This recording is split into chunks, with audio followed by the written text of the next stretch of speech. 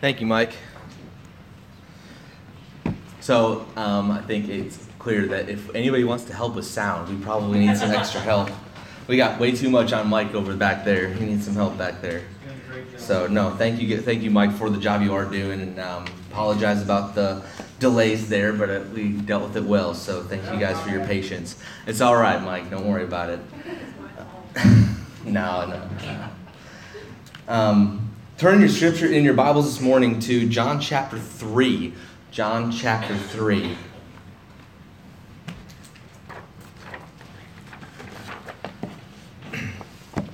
John chapter 3, beginning in verse 1, says this. Now there was a man of the Pharisees named Nicodemus, a ruler of the Jews. This man came to Jesus by night and said to him, Rabbi, we know that you are a teacher come from God, for no one can do these signs that you do unless God is with him. Jesus answered him, Truly, truly, I say to you, unless one is born again, he cannot see the kingdom of God. Nicodemus said to him, How can a man be born when he is old? Can he enter a second time into his mother's womb and be born? Jesus answered, Truly, truly, I say unto you, unless one is born of water and the Spirit, he cannot enter the kingdom of God. That which is born of the flesh is flesh, and that which is born of the Spirit is spirit. Do not marvel that I said to you, you must be born again. The wind blows where it wishes, and you hear its sound, but you do not know where it comes from or where it goes. So it is with everyone who is born of the Spirit. Nicodemus said to him, How can these things be? Jesus answered him, Are you the teacher of Israel, and yet you do not understand these things? Truly, truly, I say to you, we speak of what we know and bear witness to what we have seen, but you do not receive our testimony. If I told you earthly things and you do not believe, how can you believe if I tell you heavenly things? No one has ascended into heaven except he who descended from heaven, the Son of Man. As Moses lifted up the serpent in the wilderness, so must the Son of Man be lifted up, that whoever believes in him may have eternal life. For God so loved the world, that he gave his only Son, that whoever believes in him should not perish, but have eternal life. For God did not send his Son into the world to condemn the world, but in order that the world might be saved through him.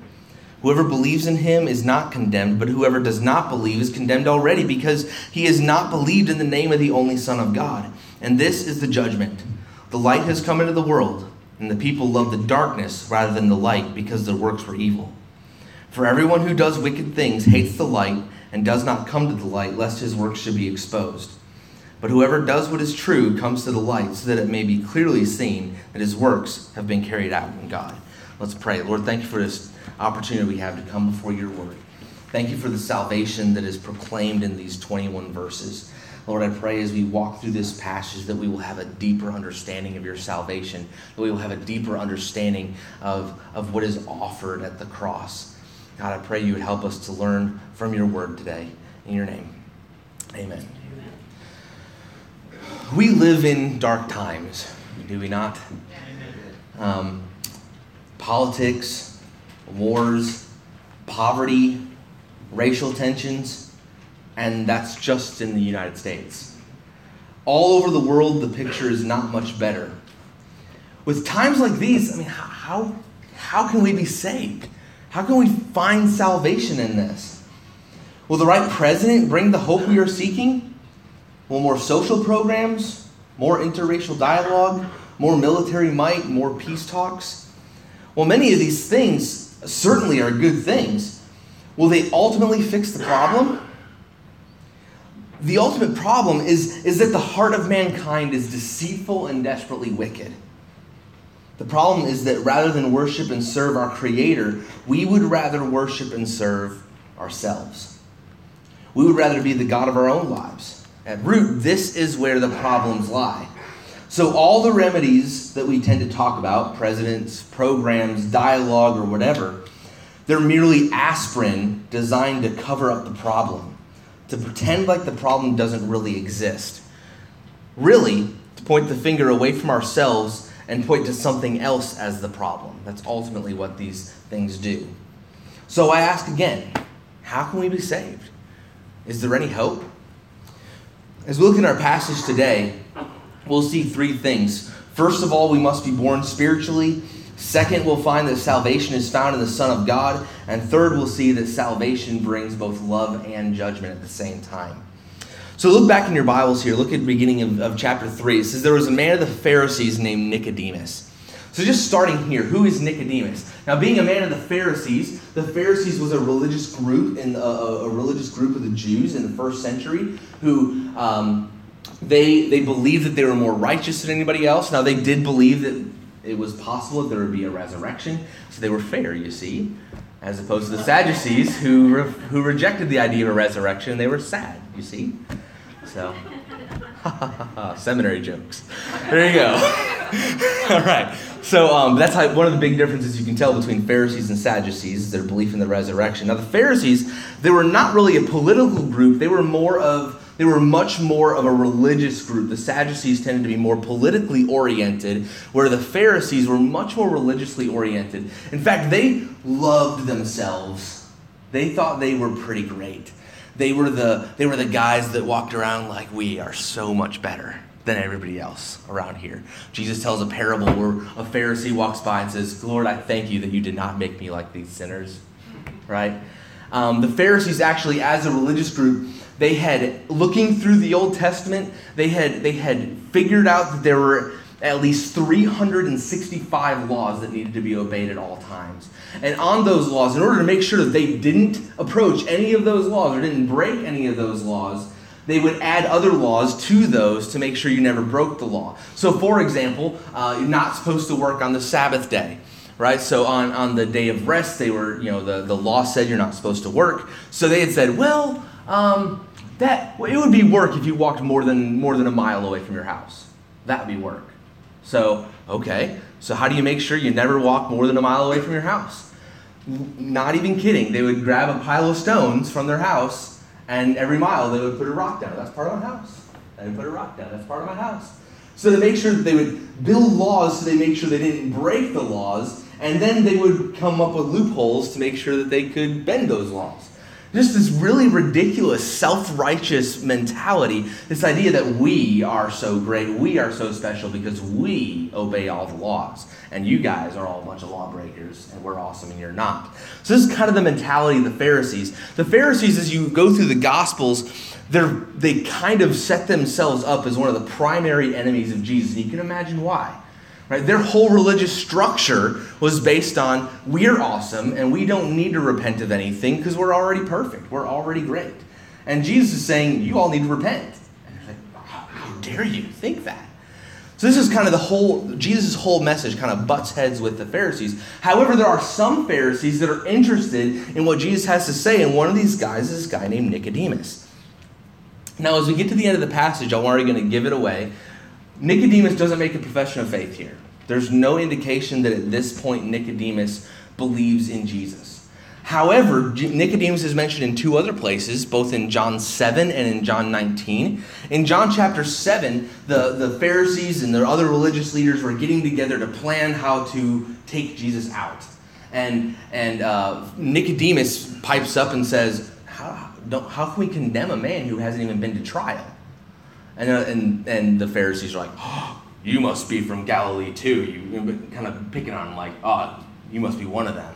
You jerk. You're out against us. What's your problem?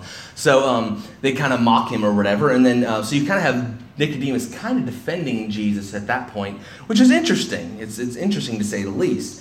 And then in John chapter 19, we find after the crucifixion, when Jesus is being prepared for burial, that Nicodemus is right there helping with the burial preparations, covering Jesus' body and such like that. So it's possible that between John chapter 3 and John chapter 7 or John chapter 19, that Nicodemus had converted to Christ, that had become a believer. This text isn't clear about it. It doesn't say for certain whether or not Nicodemus ever becomes a believer. However, you can make the argument that he did indeed become a believer. So that's Nicodemus. He's a Pharisee. He's a ruler of the Jews. It says in verse 2, says, this man came to Jesus by night and said to him, and continues on. Now, why did he come by night? Most likely he came by night because of secrecy.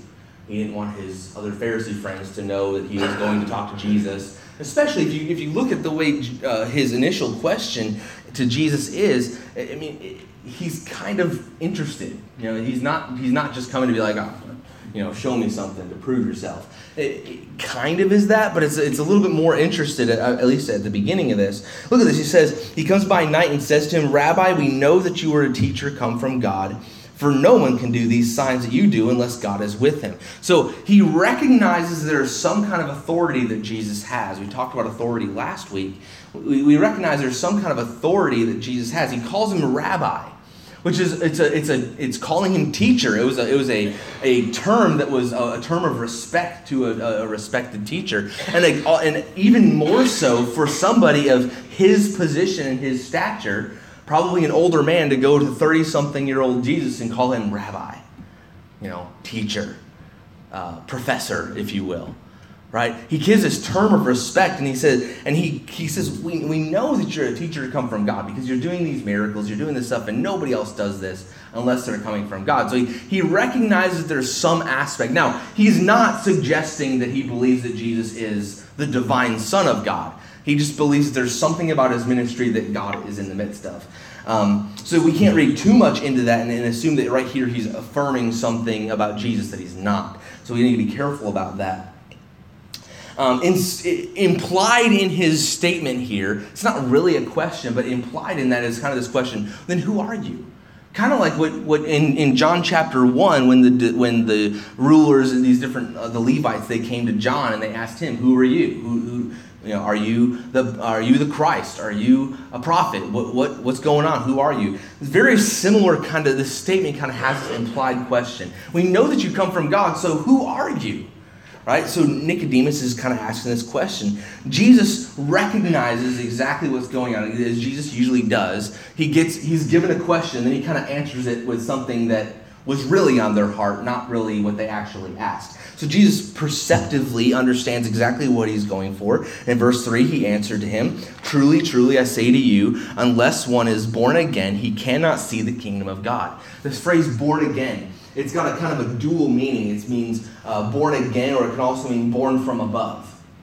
So it has this kind of twofold meaning. Now, most likely, Jesus probably meant it both ways, like to understand it both, born again and born from above. However, as we see, Nicodemus only understands the one meaning of born again. He doesn't catch the other side of it. He doesn't catch the dual meaning there. He just catches the fact that he's saying to be born again. So there's that. But look how. So he says, unless you're born again or born from above, you cannot enter the kingdom of God. Now this shocked Nicodemus, right? He heard this and was like, wait a minute. What are you talking about? Look at the question he asked. In verse 4, it says, Nicodemus said to him, how can a man be born when he is old? Can he enter a second time into his mother's womb and be born? Now, he takes it really literally, right? He takes this to be a very literal statement that you have to be born again. Now, he probably wasn't so stupid as to believe that he just meant this literal idea. Probably a little bit of sarcasm in here, like, oh yeah, Jesus, come on. Make sense of this one, right? How's that going to work? I'm an old guy. How am I going to get back to my mom's womb and be born again? That's a ridiculous idea, right? But there's probably also in his mind, remember, he's a teacher of the people of Israel. He's a master of the law. He's a master of the scriptures, right? That's kind of his position. He's the guy. People come to him and he teaches them. He probably heard this and he's like, what are you even talking about, this born again idea? And that's how you get into the kingdom of heaven. How does that even work? What does it even look like? He's this category of being born again as this exclusive entrance into the kingdom of God, this exclusive direction, this exclusive way of entering the kingdom of God that was completely foreign to Nicodemus. In his mind, the way you get to God, the way you are a part of the kingdom of God is by being obedient to the rules and regulations that you see in the Old Testament. By making sure that you are better than everybody else and you are more holy and more righteous and more obedient than anybody else. And that's how you guarantee your way into heaven. A very works-based salvation. So he hears this category of being born again, and he's kind of like, what does that even mean? What are you talking about? That doesn't make any sense to him. He could not believe that there was a new birth requirement required for entrance into the kingdom. Now, Jesus' response here, And Jesus' response here is really interesting. Because on first reading of it, you might be like, what are you talking about? What are you getting at? Now, what Jesus is doing here, I really feel like, I understand. As I studied this week and as I really kind of dug into this, I came more and more to believe that what Jesus is doing here is he is summarizing Ezekiel 36 and 37. And I'll show you what I mean by that, but it's kind of a mini sermon on this is what Ezekiel 36 and 37 was. Let's look at what Jesus says, and then we'll turn, while we're looking at that, turn your Bibles to Ezekiel 36, to the end of the chapter of 36, and we'll look at those two chapters and kind of see how Jesus is looking at this. Jesus answered in verse 5 of John chapter 3, "Truly, truly, I say to you, unless one is born of water and spirit, he cannot enter the kingdom of God. That which is born of flesh is flesh, and that which is born of the Spirit is spirit. Do not marvel that I said to you, you must be born again. The wind blows where it wishes, and you hear its sound, but you do not know where it comes from or where it goes. So it is with everyone who is born of the Spirit." Now, if you look in Ezekiel chapter 36 and 37, there's two really, really important theological points being made in these two chapters. Now, most times you may not hear like, hey, really important theology thing, go to the book of Ezekiel, right? There's some really important stuff going on here. Check this out. In Ezekiel chapter 37, let's start in verse 22. Let's start in verse 22. This is God speaking to Ezekiel here. It says, "Therefore say to the house of Israel, thus say to the Lord God, it is not for your sake, O house of Israel, that I am about to act, but for the sake of my holy name, which you have profaned among the nations, to which you came. And I will vindicate the holiness of my great name, which has been profaned among the nations, and which you have profaned among them, and the nations will know that I am the Lord, declares the Lord. When through you I vindicate my holiness before their eyes, I will take you from the nations and gather you from the countries and bring you into your own land. I will sprinkle clean water on you, and you shall be clean from all your unrighteousness. And from all your idols I will cleanse you." And check this out. "And I will give you a new heart, and a new spirit I will put within you. And I will remove the heart of stone from your flesh, from your flesh, and give you a heart of flesh. And I'll put my spirit within you, and cause you to walk in my statutes and be careful to obey my rules. You shall dwell in the land that I give your fathers, and you shall be my people, and I will be your God." So just stopping right there, Jesus told Nicodemus, says, you must be born of spirit and of water and spirit. Unless you're born of water and spirit, you cannot enter the kingdom. So this idea here, as I've understood this, and I've been studying this idea of being born of the Spirit, he's referring to this idea of exchanging the heart of stone for a heart of flesh, which, according to this passage, involves repentance. Right? This is repent from your sins. You are doing evil against the Lord God. You need to repent of your sins, and I will take out your heart of stone and put within you a heart of flesh, and you will be my people, and you will obey my statutes. Right? So God here it's this idea of being born of the Spirit is this spiritual change that takes place in conversion. And ultimately, this is fulfilled when you become a believer in Jesus Christ. This is what takes place. God removes your heart of stone and puts in a heart of flesh. There's that exchange that takes place. This birth in the Spirit. But he says then again, he also used this phrase earlier about being born again. So where does that come from? Now check this out in verse 37. So God has just told Ezekiel that he needs to tell the people about this conversion, and then they're going to give him a new heart of flesh. And then in chapter 37, this kind of thing continues, and Ezekiel has this vision here, this experience that he has, this opportunity to see what the work of God looks like, what the work of salvation looks like. Check this out in verse 37, or chapter 37. "The hand of the Lord was upon me, and he brought me out in the Spirit of the Lord, and set me down in the middle of the valley. It was full of bones. And he led me around among them, and behold, there were many on the surface of the valley, and behold, they were very dry." Are the people that are these bones here, are they dead? They're very dry. They've been there for a long time. They're very, very, very, very, very, very dead. Right? And he said to me, Son of man, can these bones live? And I answered, Ezekiel saying, O Lord, you know. Then he said to me, prophesy over these bones and say to them, O dry bones, hear the word of the Lord. Thus says the Lord God to these dry bones, behold, I will cause breath to enter you, and you shall live. And I will lay sinews upon you, or muscle tissue, and will cause flesh to come upon you, skin, and cover you with skin, and put breath in you, and you shall live, and you shall know that I am the Lord. In other words, God says, tell these bones that they're going to live again. Tell these dry bones that they're going to live. Continuing on, so I prophesied as I was commanded, and as I prophesied, there was a sound, and behold, a rattling, and the bones came together, bone to its bone. Have you heard the song, this bone's connected to that bone? It's from this passage. It really is. That's where the song came from, was from this passage. It was teaching children this passage, yep. And the bones came together, bone to its bone, and I looked, and behold, there were sinews on them, and flesh had come upon them, and the skin had covered them, but there was no breath in them. Then he said to me, prophesy to the breath.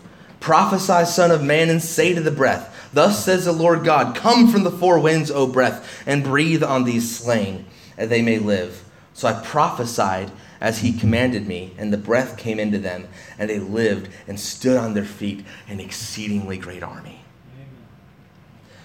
So you say, what does that have to do with Jesus talking about being born of the flesh, being born of the Spirit, all this stuff? One, there's a linguistic connection. The word in Hebrew for the word spirit and breath and wind, it's the same Hebrew word. Same in the Greek. In the Old Testament was written in Hebrew. In the Greek, which was what the New Testament was originally written in, the same Greek word is the word for spirit and for wind or breath. The same words are being used. So, in other words, the word that we use, the New Testament uses for spirit or for breath is the same word as what's used in the Hebrew. And so, if you see in this Ezekiel passage, he talks about how this breath is going to fill them, or this Spirit is going to fill them, or the Holy Spirit is going to fill them, right? And they're going to come alive. It's not until the breath enters them that they come alive, right? At first, the dry bones, they get flesh, they get muscle tissue, they're bodies now, but they don't have any breath in them. And it's not until the wind, the breath, the Spirit enters into them that they have life. Now we go back to what Jesus says, and he says, unless one is born of water and the Spirit, he cannot enter the kingdom of God, right? And what he had said before, you must be born again. I think I would probably go ahead and say that those dry bones were born again, right? They were now had new life in them. Now look at this. He says, that which is born of flesh is flesh, and that which is born of spirit is spirit. Do not marvel that I say to you, you must be born again. The wind blows where it wishes. It's that same word, the Spirit, the wind. And just what he had said in Ezekiel, to prophesy to the wind, and the wind came from the four corners and blew over the people. I really feel like I believe that Jesus here is kind of explaining Ezekiel 37 to Nicodemus, saying he's trying to help him understand this, and I think that's further shown by the next passage here. The wind blows where it wishes, and you hear its sound. Back to John 3, but you do not know where it comes from, or where it comes from, or where it goes. So it is with everyone who is born of the Spirit. Jesus uses this illustration to explain the work of the Holy Spirit. Right, that the Holy Spirit blows on who it will. Right, salvation comes in God's will. Right, the Holy Spirit is of the Trinitarian Godhead. The Holy Spirit draws people to salvation. So as the Word of God is preached, as the Word of God is heard, the Holy Spirit tugs on people's hearts, pulls them, and draws them forward. Right. And well, our point, what we do in salvation is say, okay. Is essentially we don't save ourselves. We don't provide our own salvation. It's something that Jesus does for us, that the Father does through the Son in the work of the Spirit. Right? This is an action of God. Our response is one of releasing our will to His. Right? So that we do require a response. There is a response that we must have to the gospel. But it's very minimal. We don't save ourselves. I wouldn't say that, well, on such and such a day, I saved myself that day. No, God saved me. Amen. Right? So this Jesus is teaching about the Holy Spirit. He's teaching about salvation. He's teaching about this birth. This new birth is not a physical rebirth. It's a spiritual rebirth. It's receiving this new heart of flesh instead of and trading it out from the heart of stone. He uses this analogy between spirit and wind to explain that. So as we pause and reflect on this idea that we must be born spiritually, two things come to mind as we reflect on that. Salvation is the work of the Holy Spirit on our spirit. Amen. Right? That's something we need to understand as believers. This is if we are a believer, we need to understand that it was not us that saved us. It was the Holy Spirit that saved us, that drew us to salvation. Secondly, much like Nicodemus came to Jesus with his own conditions of what it means to be saved. Right? He has his own ideas of what it means to enter the kingdom of God. Jesus is shaking all of that up right here. And so the second thing we see from this, salvation is not based on our conditions. Right? We don't decide how salvation happens. We don't say, well, you can be a Christian if you dress a certain way, listen to the right music, do this stuff, then you'll be okay. Come to the right church, right? Do everything just like I want to make sure you do it. Right? And then that's how you get saved, right? We don't control that. That's a work of the Lord. It's a work of the Holy Spirit, not a work of us. It's not our conditions that bring salvation. So moving to the next paragraph here. Salvation is found in the Son of God. Nicodemus says, how can these things be? Or really more accurately, he says, how can this happen? Right? At this point, Nicodemus is being dense. Right? Jesus just explained to him how this is all possible and how this all happens. And he goes, how can that happen? Right? Well, tell me how it can happen. And you might want to say, well, maybe he's just stupid. But that would be ridiculous because he's an intelligent guy. He's a leader in the people of Israel. And Jesus even the way Jesus responds to him is like, you should know better than this. Like, don't play dumb with me. Right? It's kind of how Jesus responds. Jesus answered him, are you the teacher of Israel? He calls him the teacher. Aren't you like an important guy? Don't you know the law? Don't you know the Bible? Aren't you the teacher of Israel? And you don't understand these things? This is kind of why I think he's drawing this idea from all over the Old Testament, for sure, but especially in Ezekiel 36 and 37. He's like, haven't you read your Bible? This should not be surprising to you. This idea that you need to repent of your sins and in order to enter into the kingdom of heaven, that should not be a foreign idea to you. That's all over the Old Testament. How do you not get this? Are you the teacher of Israel, yet you do not understand these things? Truly, truly, I say unto you, we speak of what we know and bear witness to what we have seen, but you do not receive our testimony. Nicodemus' problem here is not that he had a lack of understanding or that somehow something was missing or that he couldn't get it. What really the ultimate problem here, what Jesus points out is just, you just don't want to believe. You don't believe that I'm the Son of God. You don't believe that I'm who I say I am. You don't trust me as the Son of God. That's the point. That's it. He's like, you don't receive our testimony. You just don't believe. It has nothing to do with your inability to understand what I'm trying to tell you. It's just that you're obstinate and you refuse to believe. And look at this. So Jesus continues on here. He says, if I had told you earthly things, how can you believe if I tell you heavenly things? Like I told you about this born again stuff, right? That's something we do here on this earth. How in the world can I tell you other things, greater things about the kingdom of God at large? You wouldn't understand. You can't even understand the basic entry point into the kingdom of God. How in the world can I teach you deeper things about the kingdom of God? Right? And Jesus is it's kind of a rebuke here, right? He's like, what are you thinking? How do you not know this stuff? And then he continues to explain to him. He says, no one has ascended into heaven except he who descended from heaven, the Son of Man. In other words, he's saying, no one knows about heaven. No one can tell you anything about heaven. No one can give you a full understanding of what heaven is like, what the kingdom of heaven is like, what his kingdom is like, except for the one who's been there, and that's me. Not me, Jesus, right?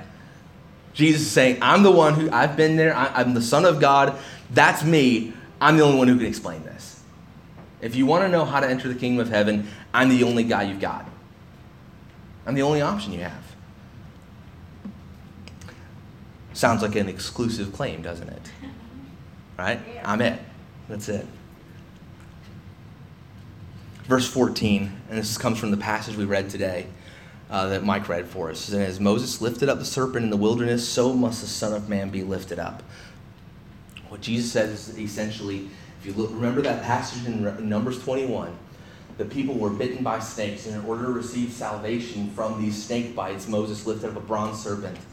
And if they looked at the serpent, then they would be saved, and they would be healed. Now we do know later about that bronze serpent, just as a tidbit, later that bronze serpent became an idol and ultimately could not bring salvation. It became an idol that actually brought the people down and had to be destroyed. However, what Jesus is saying is just like that serpent had to be lifted up and people had to look to that serpent to have their salvation, so must the Son of Man be lifted up. I'm going to have to do the same thing. And that's how people are going to find salvation, is when the Son of Man is lifted up. Now again, Jesus here is really this in using this phrasing, lifted up. This comes to the whole Old Testament theology of this kind of combination idea of both suffering and glory all at the same time, suffering and glorification.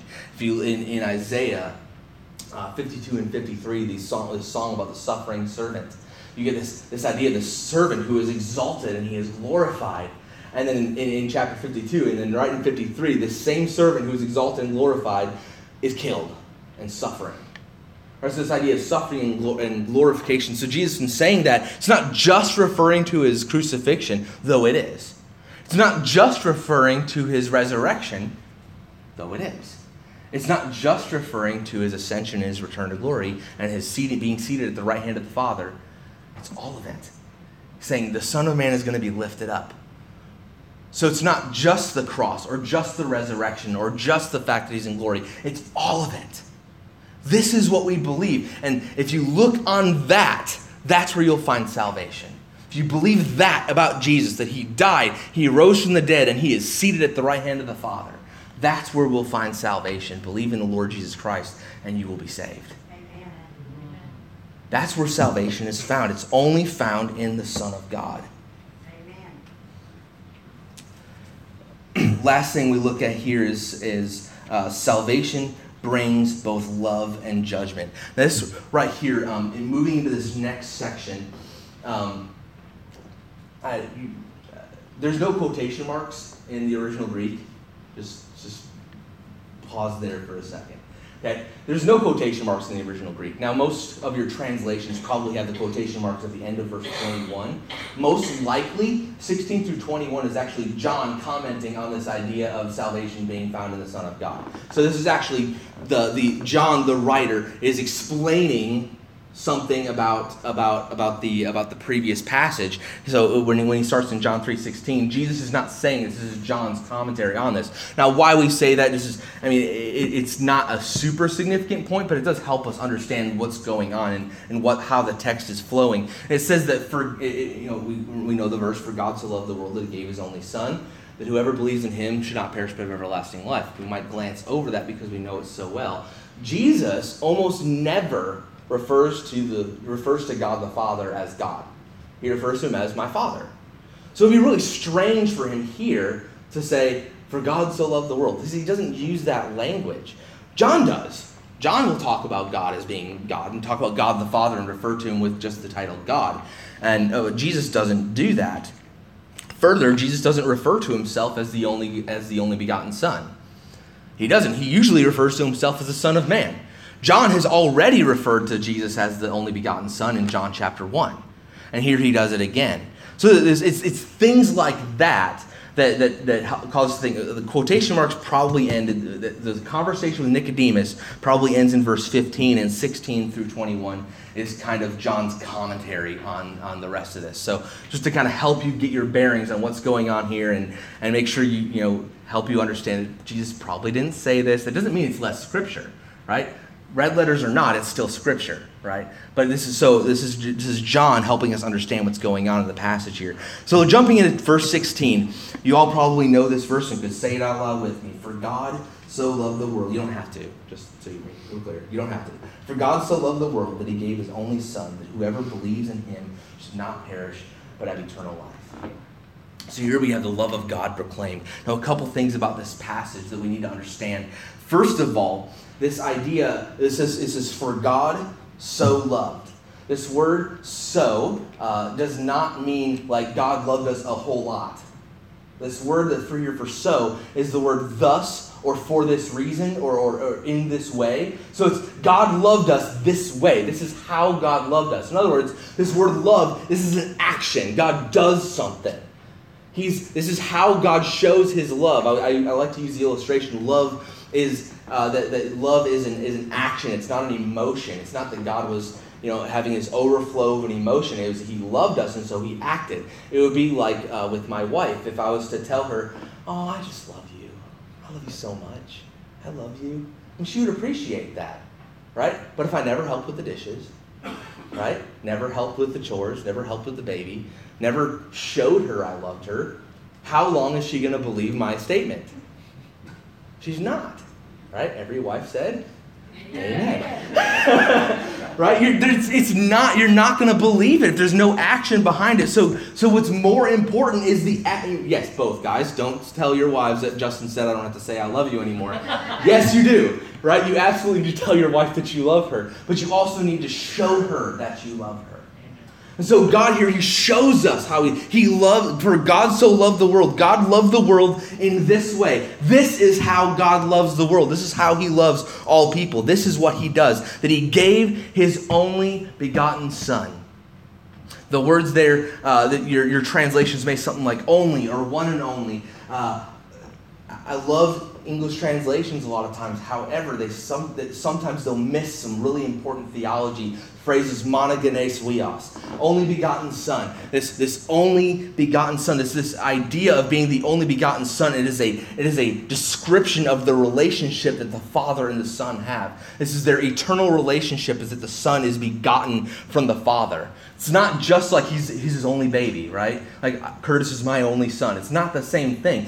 Curtis doesn't come from my essence in the same way. He's not begotten from me in the same way that the Father and the Son, that God the Son is begotten from God the Father. So there is a description of relationship in this phrase, only begotten. So God, there is only begotten Son, that whoever believes in him should not perish but have eternal life. Now there's the love aspect, right? And we like to stop there when we stop, this is all about love, right? And judgment, we kind of distance those two things. Love and judgment, those are separate things. And we like to say, you don't judge. Don't judge me, right? Sorry, God does judge you, right? God does, he's a good judge, and he can do that. But look at this. And so this idea of both love and judgment are brought together at the cross. What we tend to separate from one another, even separate them from the event of the cross, God actually brings those together. All of his attributes come together at the cross, and even love and judgment. Now, this is what this passage goes with. Look at verse 17. For God did not send his Son into the world to condemn the world. The purpose of sending the Son of God was not to just tell everybody, you're all going to hell. Right? That wasn't the purpose. The purpose was to save. The purpose was to bring salvation. However, if we keep going in verse 18, we see that bringing this salvation also has another thing here. For God did not send his Son into the world to condemn the world, verse 17, but in order that the world might be saved through him. Now, verse 18. Whoever believes in him is not condemned, but whoever does not believe is condemned already. It is a dangerous thing to not believe in Jesus, to not give your faith and trust in Jesus. Amen. Whoever does not believe is condemned already,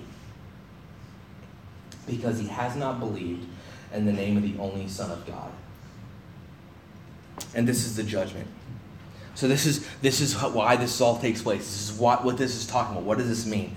It says, and this is the judgment. The light has come into the world. We saw in John chapter 1. This is talking about Christ. The light has come into the world. And people loved the darkness rather than the light.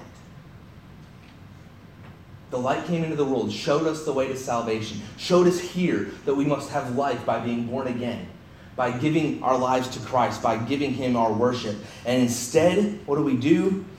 We would rather have the darkness than the light.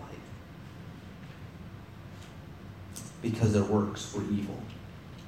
For everyone who does wicked things hates the light and does not come to the light, lest his works should be exposed.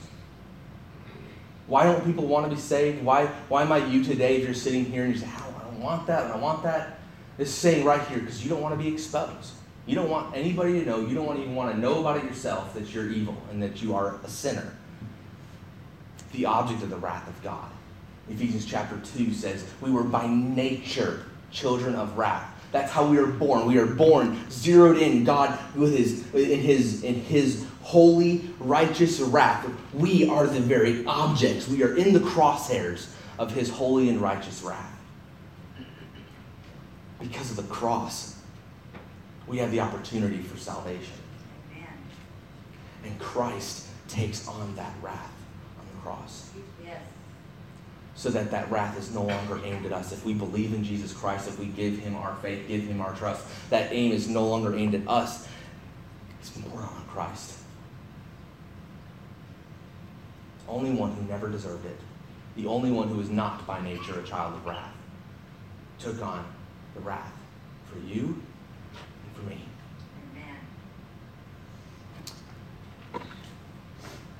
Amen. But whoever does what is true, in other words, whoever believes what is true, whoever believes the truth, whoever puts their faith in Jesus Christ, comes to the light so that it may be clearly seen. If you're a believer, what are you afraid of? Part of becoming a Christian, part of our confession is that I know I'm a sinner. I don't have to hide that from anybody. I'm here today because I know I'm a sinner. I know I'm wicked. I know I'm evil. I know that I deserve God's wrath. I'm here today to tell you guys I'm a sinner. I know that. And Christ is taking care of it. That has nothing to do with me. It has everything to do with him. Yes. Amen. Whoever does the truth comes to the light so that it might be clearly seen. Right? We come to the light because we want it to be seen. We show this to me. Show me that I'm a sinner because I know I am. So it might be clearly seen that his works have been carried out in God. This phrase here, that his works might be carried out in God, is probably better translated as this work was accomplished by God. This work wasn't done by me. My salvation was not done by me. We've already seen that clearly. I can't be born again. I can't rebirth myself. I was dry bones. I can't, as dry bones, put myself back together. The hip bone connected to the leg bone and all that. I can't do that. I can't put tissue back on me. I can't put skin back on me. God does that. And even then, I'll be a corpse. And I don't have any life unless it's breathed into me by God himself. Friend, if you are a Christian today, rejoice in the fact that God has brought you to life. What a wonderful truth.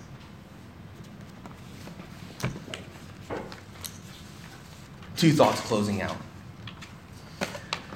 Friend, if you're here today and you're not a believer, you haven't given your faith and trust in Christ, you're hearing this, you're like, I don't have that salvation. Maybe you came here kind of like Nicodemus and thinking, how is it even possible? Where is there salvation? This whole world is pointless. There's no hope here. How can I find any hope? Here it is. It's Jesus Christ. Putting our faith and trust in him because he is the one who can save us because he's the Son of God. If you're a Christian here today, I know most Christians, when you hear a salvation message, you might tune out and say, that's not for me. I'm already a Christian. This message is actually for you. I hope that you grew deeper in your knowledge of the salvation that you have. I hope you learn more about that. Maybe you learn more about this passage. I hope you grew deeper in your knowledge of the scriptures and then therefore grew deeper in love with the text of scripture. It is selfish and self-serving to believe that there's a part of God's word that's not for you. If you saw, we're doing John 3:16 today, I don't even know that. I've heard that 1,000 times. Can I tell you and be honest with you, that's probably the most selfish thing you could have thought today. That's not for me. Dear Christian, I hope that this message gave you a renewed love for the scriptures and for the salvation that you have in Christ. I hope that your renewed love will then draw you and will draw you to tell others about this great love. It should overflow us, and we should be using that overflow to tell others about Christ. As we conclude today, we cannot find hope in a presidential candidate. That should be abundantly clear this year. Amen. We can't find hope in mere social change. We can't find hope in weapons or in diplomacy. But we do have hope. Our hope is found in the Son of God, Jesus Christ. He's the only one who can truly save us from the real problem of our sin and wickedness. As we move into a time of invitation,